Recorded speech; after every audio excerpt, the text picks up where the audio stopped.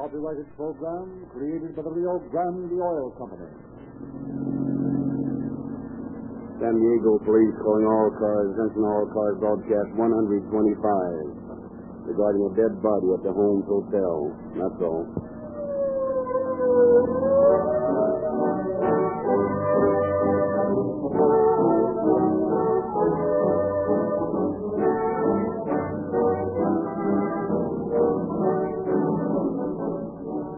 Modern police cars make ideal testing laboratories for gasoline.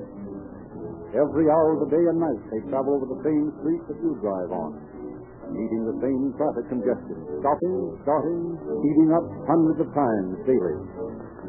And what gasoline do you suppose has proved most economical for police cars? You know, everybody knows, that more police cars are powered by Rio Grande cracked gasoline wherever it is sold than any other brand. Of course, this gasoline was first chosen for police cars because of the unusual speed and power it develops. But the very refining process that makes Rio Grande crack the more powerful gasoline also makes it more economical. It is the exclusive, patented Rio Grande cracking process that breaks up the atoms so that every drop burns more thoroughly and creates more power than uncracked gasoline. Unless gasoline is cracked, whole drops pass through your cylinders without burning. They drip down to dilute your oil. They go to waste out your exhaust. That isn't economical. Your car, every car, needs a gasoline that burns quickly, efficiently, without waste. Rio Grande cracked gasoline has been proved by many cities and counties that keep accurate records to be the most efficient and most economical gasoline. If you want to get more for your money, if you want to enjoy police car performance in your own car, fill up your tank with the same Rio Grande cracked gasoline that police cars use.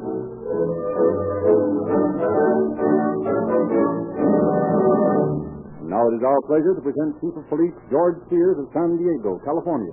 Chief Sears. Good evening, ladies and gentlemen. When you have spent most of your life in the policing business, you come to the realization that the unexpected is the thing to expect. An apparently simple crime may develop into an almost unsolvable mystery, and a baffling, clueless murder may solve itself. It is customary for calling all cars to dramatize the more spectacular crimes in which there was an immense amount of police work. But in tonight's broadcast, you'll hear a case which literally dropped into our lap. Nevertheless, I believe it will prove of interest to you, for it attempts to go behind the impersonality of a police file and search the souls of the human beings involved. If you were to read the story in a book, you would say that the writer's imagination was getting away from him, and yet this is the way it happened, just as you will now hear now.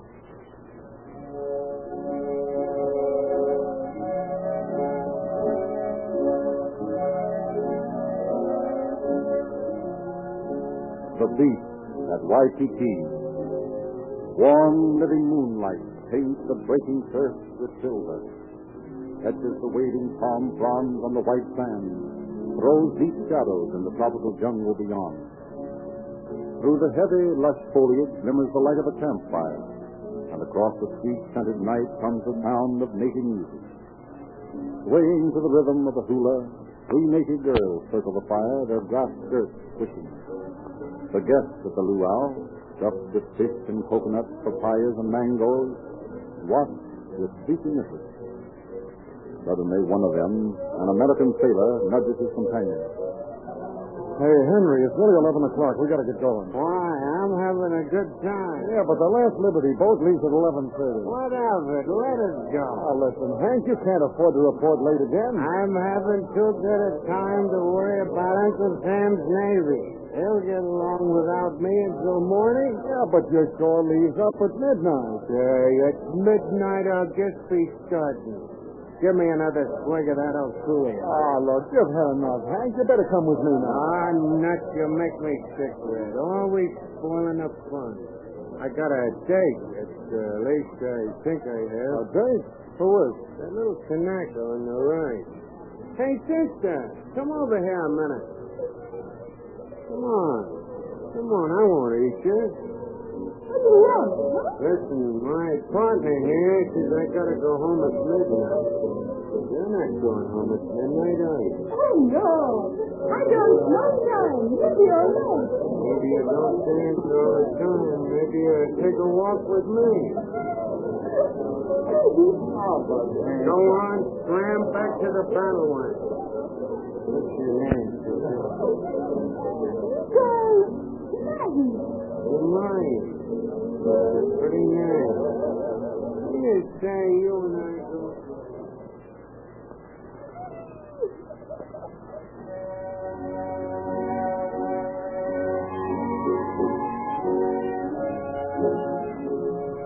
Next morning, when Seaman Henry Hoffman, sleepy-eyed, steps on the deck of his boat, a master of arms orders him to the captain's quarters.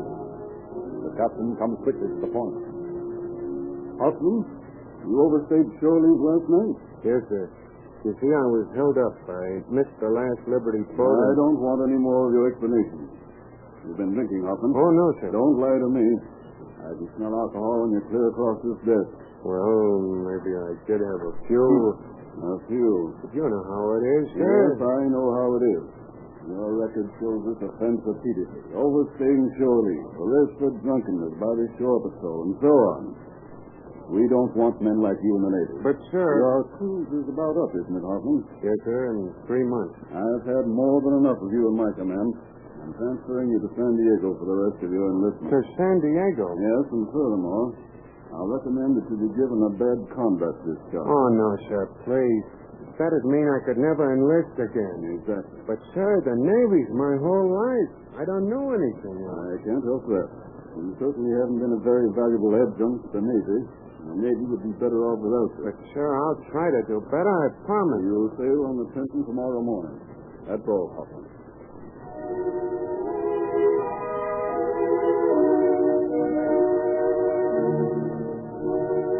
So Seaman Hoffman goes home in disgrace, back to San Diego to serve out the rest of his enlistment, and then leave the Navy forever. Brooding upon what he considers the injustice of his case, he calls upon his commanding officer in San Diego. I'd like to speak to you, sir, regarding my record. Yes, Hoffman? Yes, you know about me, sir. I have looked over your record. Not very favorable, is it? I guess not, sir. But I haven't been on report since I got here from the islands. No, Hoffman, that's right. You haven't. Well, sir, I'm doing my best to reform. That's commendable, Hoffman. I don't know what was the matter with me over there. My record was good before, but I couldn't keep in line in Hawaii. You must have really are, eh? Not only that, but the whole atmosphere of the place. The laziness of it, the beauty. Yes, I know what you mean, Hoffman. There are some men who can't stand the cost. Yes, sir. I guess I almost went native. I didn't want to do anything over there but guzzle oak and sit under a palm tree with one of those native girls. They are lovely, aren't they? Yes, sir. I never met any woman like them. Neither have I. Yes, that is it. Well, Hoffman, I think you've made your position clear. Yes, sir. I hope so. And you feel now that you've returned to these saner shores, that you can behave yourself? I know I can, sir. Very well. I'll place you on probation for the rest of the term of your enlistment. Oh, thank you, sir. You don't know what this means to me. Very well, Hoffman. That will be all. Yes, sir.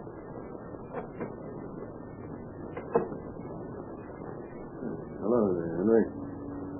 Been in the old man's carpet again? Not me. I've been selling a bill of goods. What do you mean? I think I got it about set so I won't get a bad conduct. Yeah? How? The old man's gonna put me on probation until my hitch is up. Make a willy boy out of you, huh? Well, it's worth it if I can ship over again. Why the devil do you want to join up again? I think one hitch in this man's Navy be enough for anybody. Not for me, Ed. I love it. It's got meaning. When you're a gob, you're following tradition. John Paul Jones and Dewey and the rest. You sound like a recruiting officer. Look at it this way, Ed.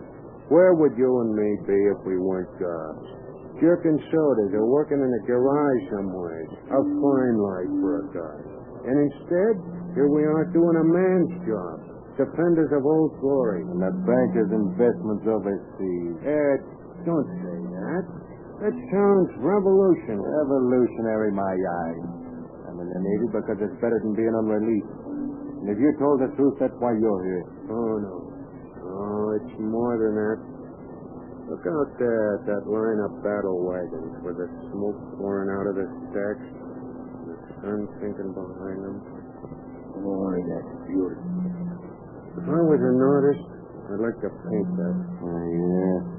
And then at night when the searchlights are signaling, the harbor looks like a bunch of giant lightning bugs had landed on it. It's thrilling, Ed. Nothing. You need a drink. Come on, let's go ashore. Not me, Ed. I'm on probation. I ain't gonna touch a drop. I got too much at stake. Too much at stake. $54 a month and a kick in the pants. So long, Sap.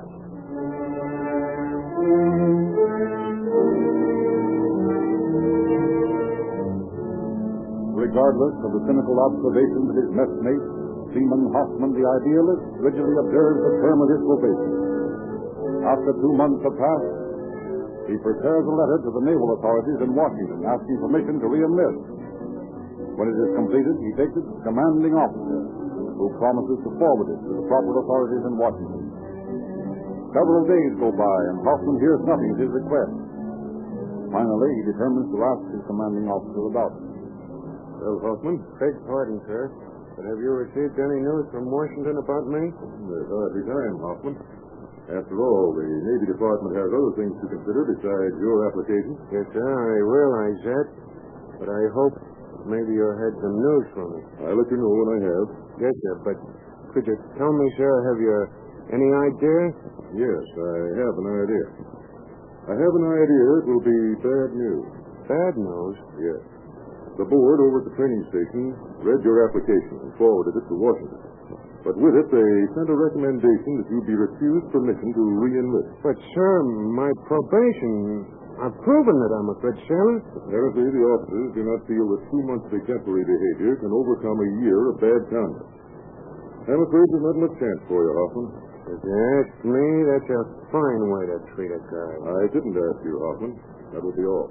Yes, sir.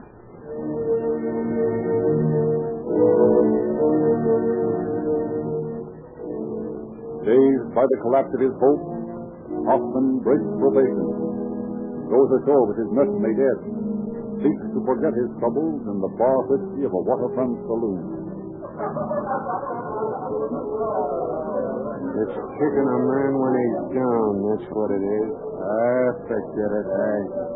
Yeah. Have another drink. Yeah, that's what I need. Another drink. And another. And another.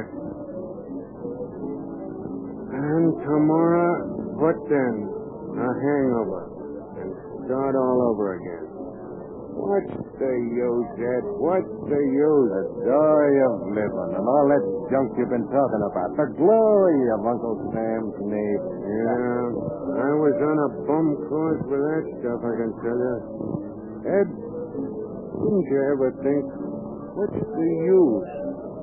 Didn't you ever wonder why you was living and why you should go on living? Yeah, what are you talking about? I mean, what's the use of living? You sound like a schoolboy in love. Yeah.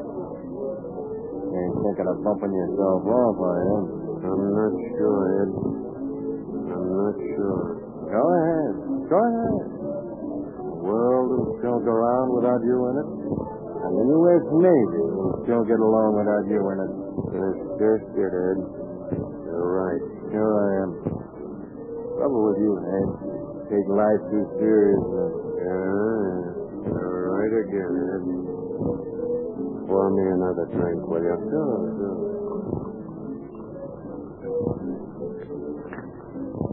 Okay. So what are you putting in that drink? Just some medicine.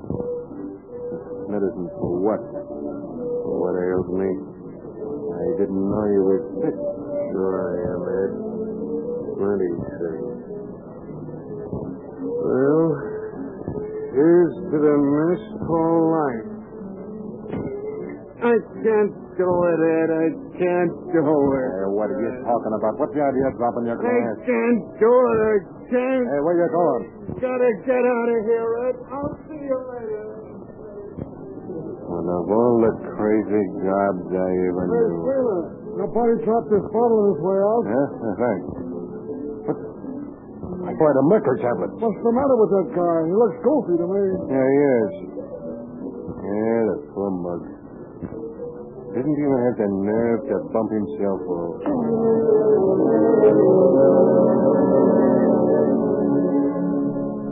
Hello, sailor. Hello. It's nice out here in the park on a hot night, isn't it?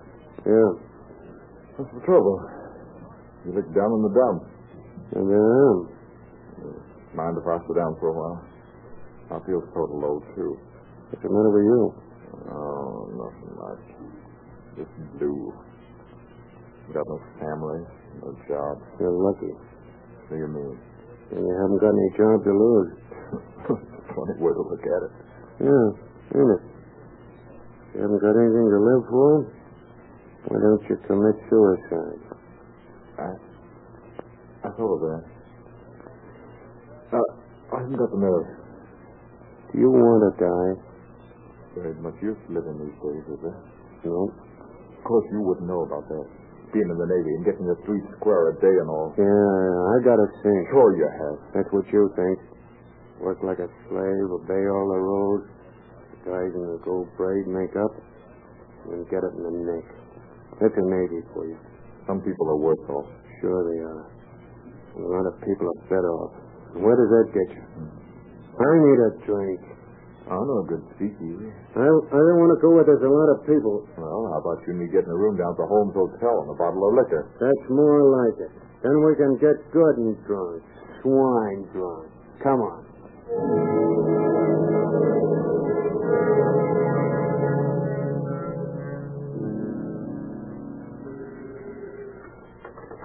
San Diego Detective Bureau. Hickman speaking. Yes? Yes? We'll be right down. Come on, you. What's up? Murder at the Holmes Hotel.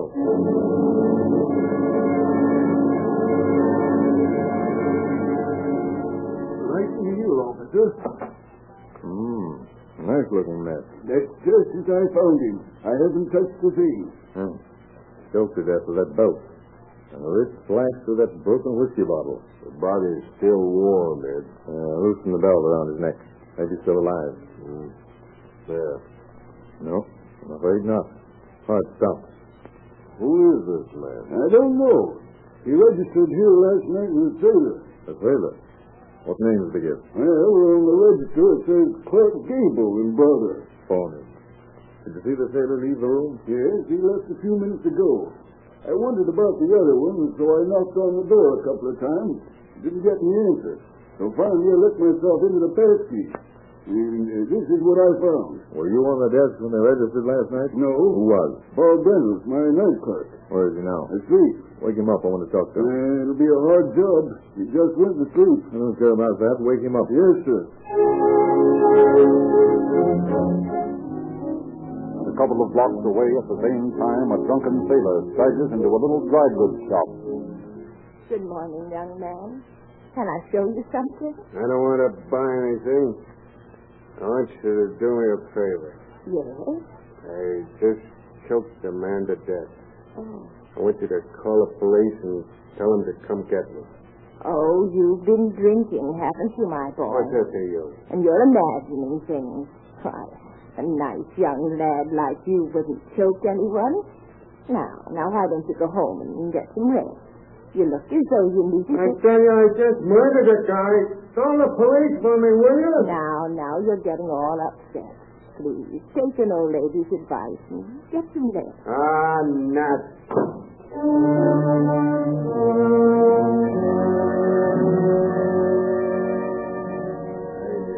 Look, Ed. Additions this belt around his neck is a folded towel. Yeah. And there's a pillow slip with some broken bits of bottle. Identical with the bloody pieces of glass. We better look the corpse over for identification. Right. Here's Bob, officer. Oh, yes. Sorry to wake you up, but you see what we're up against. Gee, Now, I want you to tell me all you know about the two men who entered this room. Well, they came in about 1 a.m., this fella and a sailor. This fella registered, and the sailor paid for the room. Did you question them about the phony names? Why should I? So long as they pay for the room, I don't care what names they give. I see. Well, what happened after that? Well, I left the cross at 6 o'clock and went up to their room. Did you awaken them at 6 o'clock? Yeah, I knocked on the door, and there was no answer, so I went in and waked them. I left the light on and went out again. It was pretty drunk when I went in. I see. Did you notice the sailor leaving?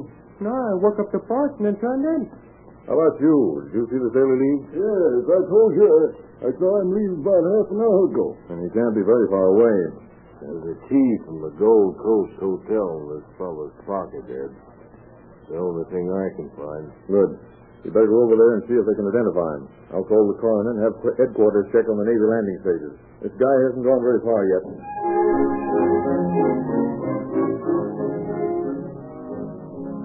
Two on the raft and one on the dock. Two on the raft, one on the dock. Coming up. Oh, morning, big boy. Hello, Edna. What's the trouble with you? You look like the tail end of a bad night. Yeah. Will there be a cup of java? No. And I want to borrow a nickel. What about a nickel? What for? I want to telephone the police. I just murdered a man. Say, what are you trying to do? Kid somebody? Won't anyone take me serious? I just murdered a man, I said. Choked him to death. Pulled a belt around his throat, cut his wrist with a broken bottle, killed him, do you understand? Murdered him. Hey, what's all the noise out here, Edna? Big hit boy here has been kicking the gong around, boss. Trying to tell me you just bumped a guy off. What? Listen, Edna, will you lend me a nickel? That's all I ask.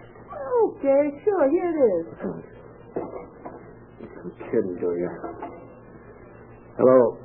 Give me the police department, will you? Hey, what's this? I think I must be crazy or something. You really suppose he killed somebody? That's what he said. He sure looks good. Hello, police station. Listen, I just killed a guy. Yeah, come and get me. I'm waiting for you down at Blackie's night spot on B Street.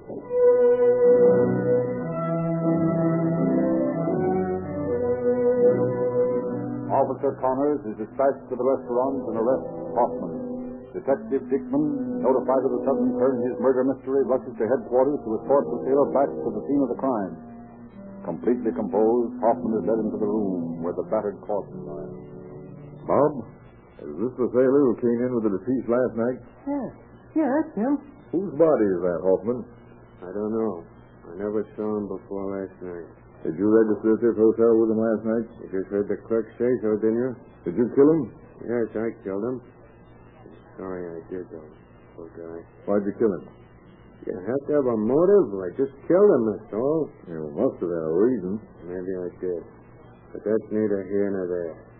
The poor guy's dead, and I killed him. So I'll hang for it. Probably.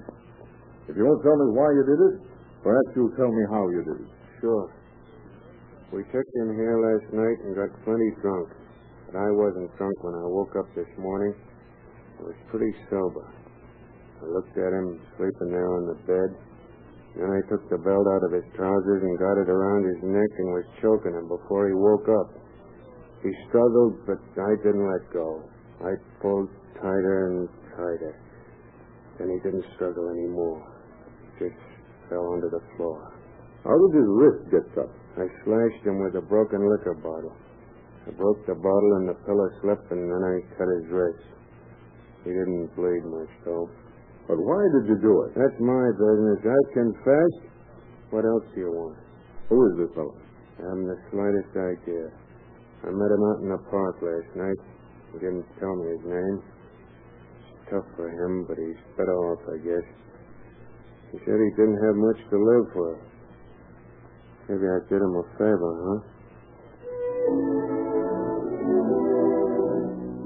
Detective Ropefort's investigation of the identity of the slain man stopped at his hotel, where the management informs the officer that his name is J.T. McDonald, Jr., but no further clues to his identity or the whereabouts of his family are found in his room.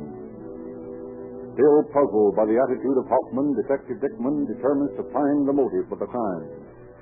That evening, after the murder has been booked and his confession taken and signed, Dickman brings him to his office, questions him for hours, meets with stubborn refusal from the taciturn sailor. But finally, long after midnight, the shrewd officer breaks down the psychological barrier. Hoffman begins to talk, tells Dickman about his troubles in the Navy, about his probation, about the refusal of the San Diego authorities to recommend him for re-enlistment. I felt pretty low. I was being kicked when I was down. I'd lived up to my end of a bargain. Well, the commander hadn't made a bargain with you. No, but I felt certain he understood me. Let's put it this way. I believed in the Navy. I didn't think the Navy let me down, do you see? I think I do. Well, when I got the bad news yesterday, I figured what's the use. I went ashore and got a little drunk, and I decided I wasn't any good to anybody, so I might as well bump myself off. I bought some bichloride tablets at a drugstore, and I put some in a shot of liquor. I didn't have the guts to drink it. It made me hate myself all the more. Then I met this guy I murdered, and we went to the hotel and got drunk. And this morning when I woke up and sat looking at him sleeping, I saw the way out for me. It was all very simple, see? I killed him and gave myself up. Now I'll hang for it, and my troubles will be over.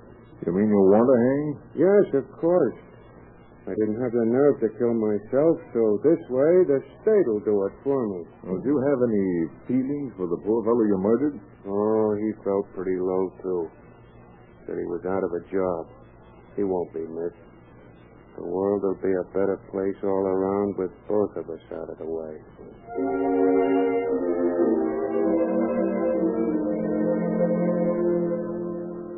When Hoffman goes on trial, he is without counsel, and the court assigns a public defender to plead his case for him. Roland DeFeer, defense attorney, enters a plea of not guilty and not guilty by reason of insanity. But an alienist finds Hoffman sane. Hoffman makes no effort to fight the charge against him. Willingly, he takes the stand and testifies in detail regarding the murder. At no time during the trial is it necessary for the district attorney, Thomas Whelan, to prove guilt. The defendant is only too willing to admit it. Finally, after the prosecution has demanded Hoffman's life for the state, the day comes when the sailor faces the bar of justice. Henry Hoffman stands and faces the court. Before I pass judgment upon you, anything to say? Yes. Just this, Judge. Hang me. That's all I ask. Please hang me. Henry Hoffman, this court finds you guilty of murder in the second degree, hereby sentences you to the state prison of San Quentin for all the terms prescribed by the law. Terms prescribed by the law. What's that mean, Mr. DeFeer? No, from 5 years to life. Prison board will fix the term after you serve the year. Then they aren't going to hang me? Doesn't look like it. You're lucky, my boy. Lucky? You call it lucky? No, Judge. I don't want to live. I want to die. Please hang me, Judge. I'm guilty. Guilty as hell. Get it over for me for the love of God. I want to die. I want to get it over. I don't want to live. California versus Jose Gonzalez. Judge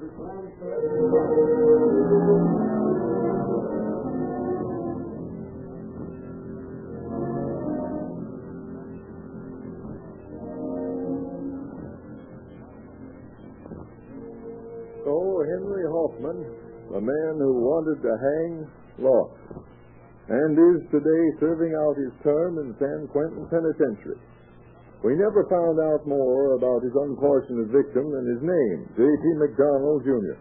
If there's anyone within the sound of my voice who may have information regarding the relatives or friends of J.T. McDonald, Jr., I'd appreciate it if you'd inform the San Diego Police Department. Thank you, Chief Sears. Ladies and gentlemen, an illustrated story of the strange case you have just heard is printed in the latest issue of the Calling All Cars News. Ask any dealer, wherever Rio Grande cracked gasoline is sold, for your free copy of this unusual publication, and read more about tonight's sailor murder and other strange cases broadcast on this program.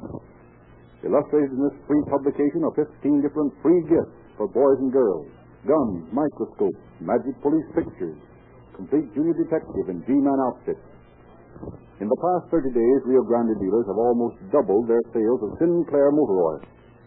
Motorists have discovered that this concentrated, purified oil has exclusive advantages found in no other oil. Thousands of motorists have switched in just the past month to Sinclair motor oil and find their motors run more quietly, accelerate faster, and develop greater speed and power than ever before. That's because all the wax and jelly is extracted from Sinclair motor oil, so there's no drag to cut down power and speed. Because Sinclair motor oils are so pure, so concentrated, so free from filler, they flow smoothly in intense cold and never break down, even at top speeds when so many motor oils fail to give protection. Ask your Rio Grande cracked gasoline dealer about Sinclair motor oil, and you'll discover why so many motorists are changing to the finest motor oils made.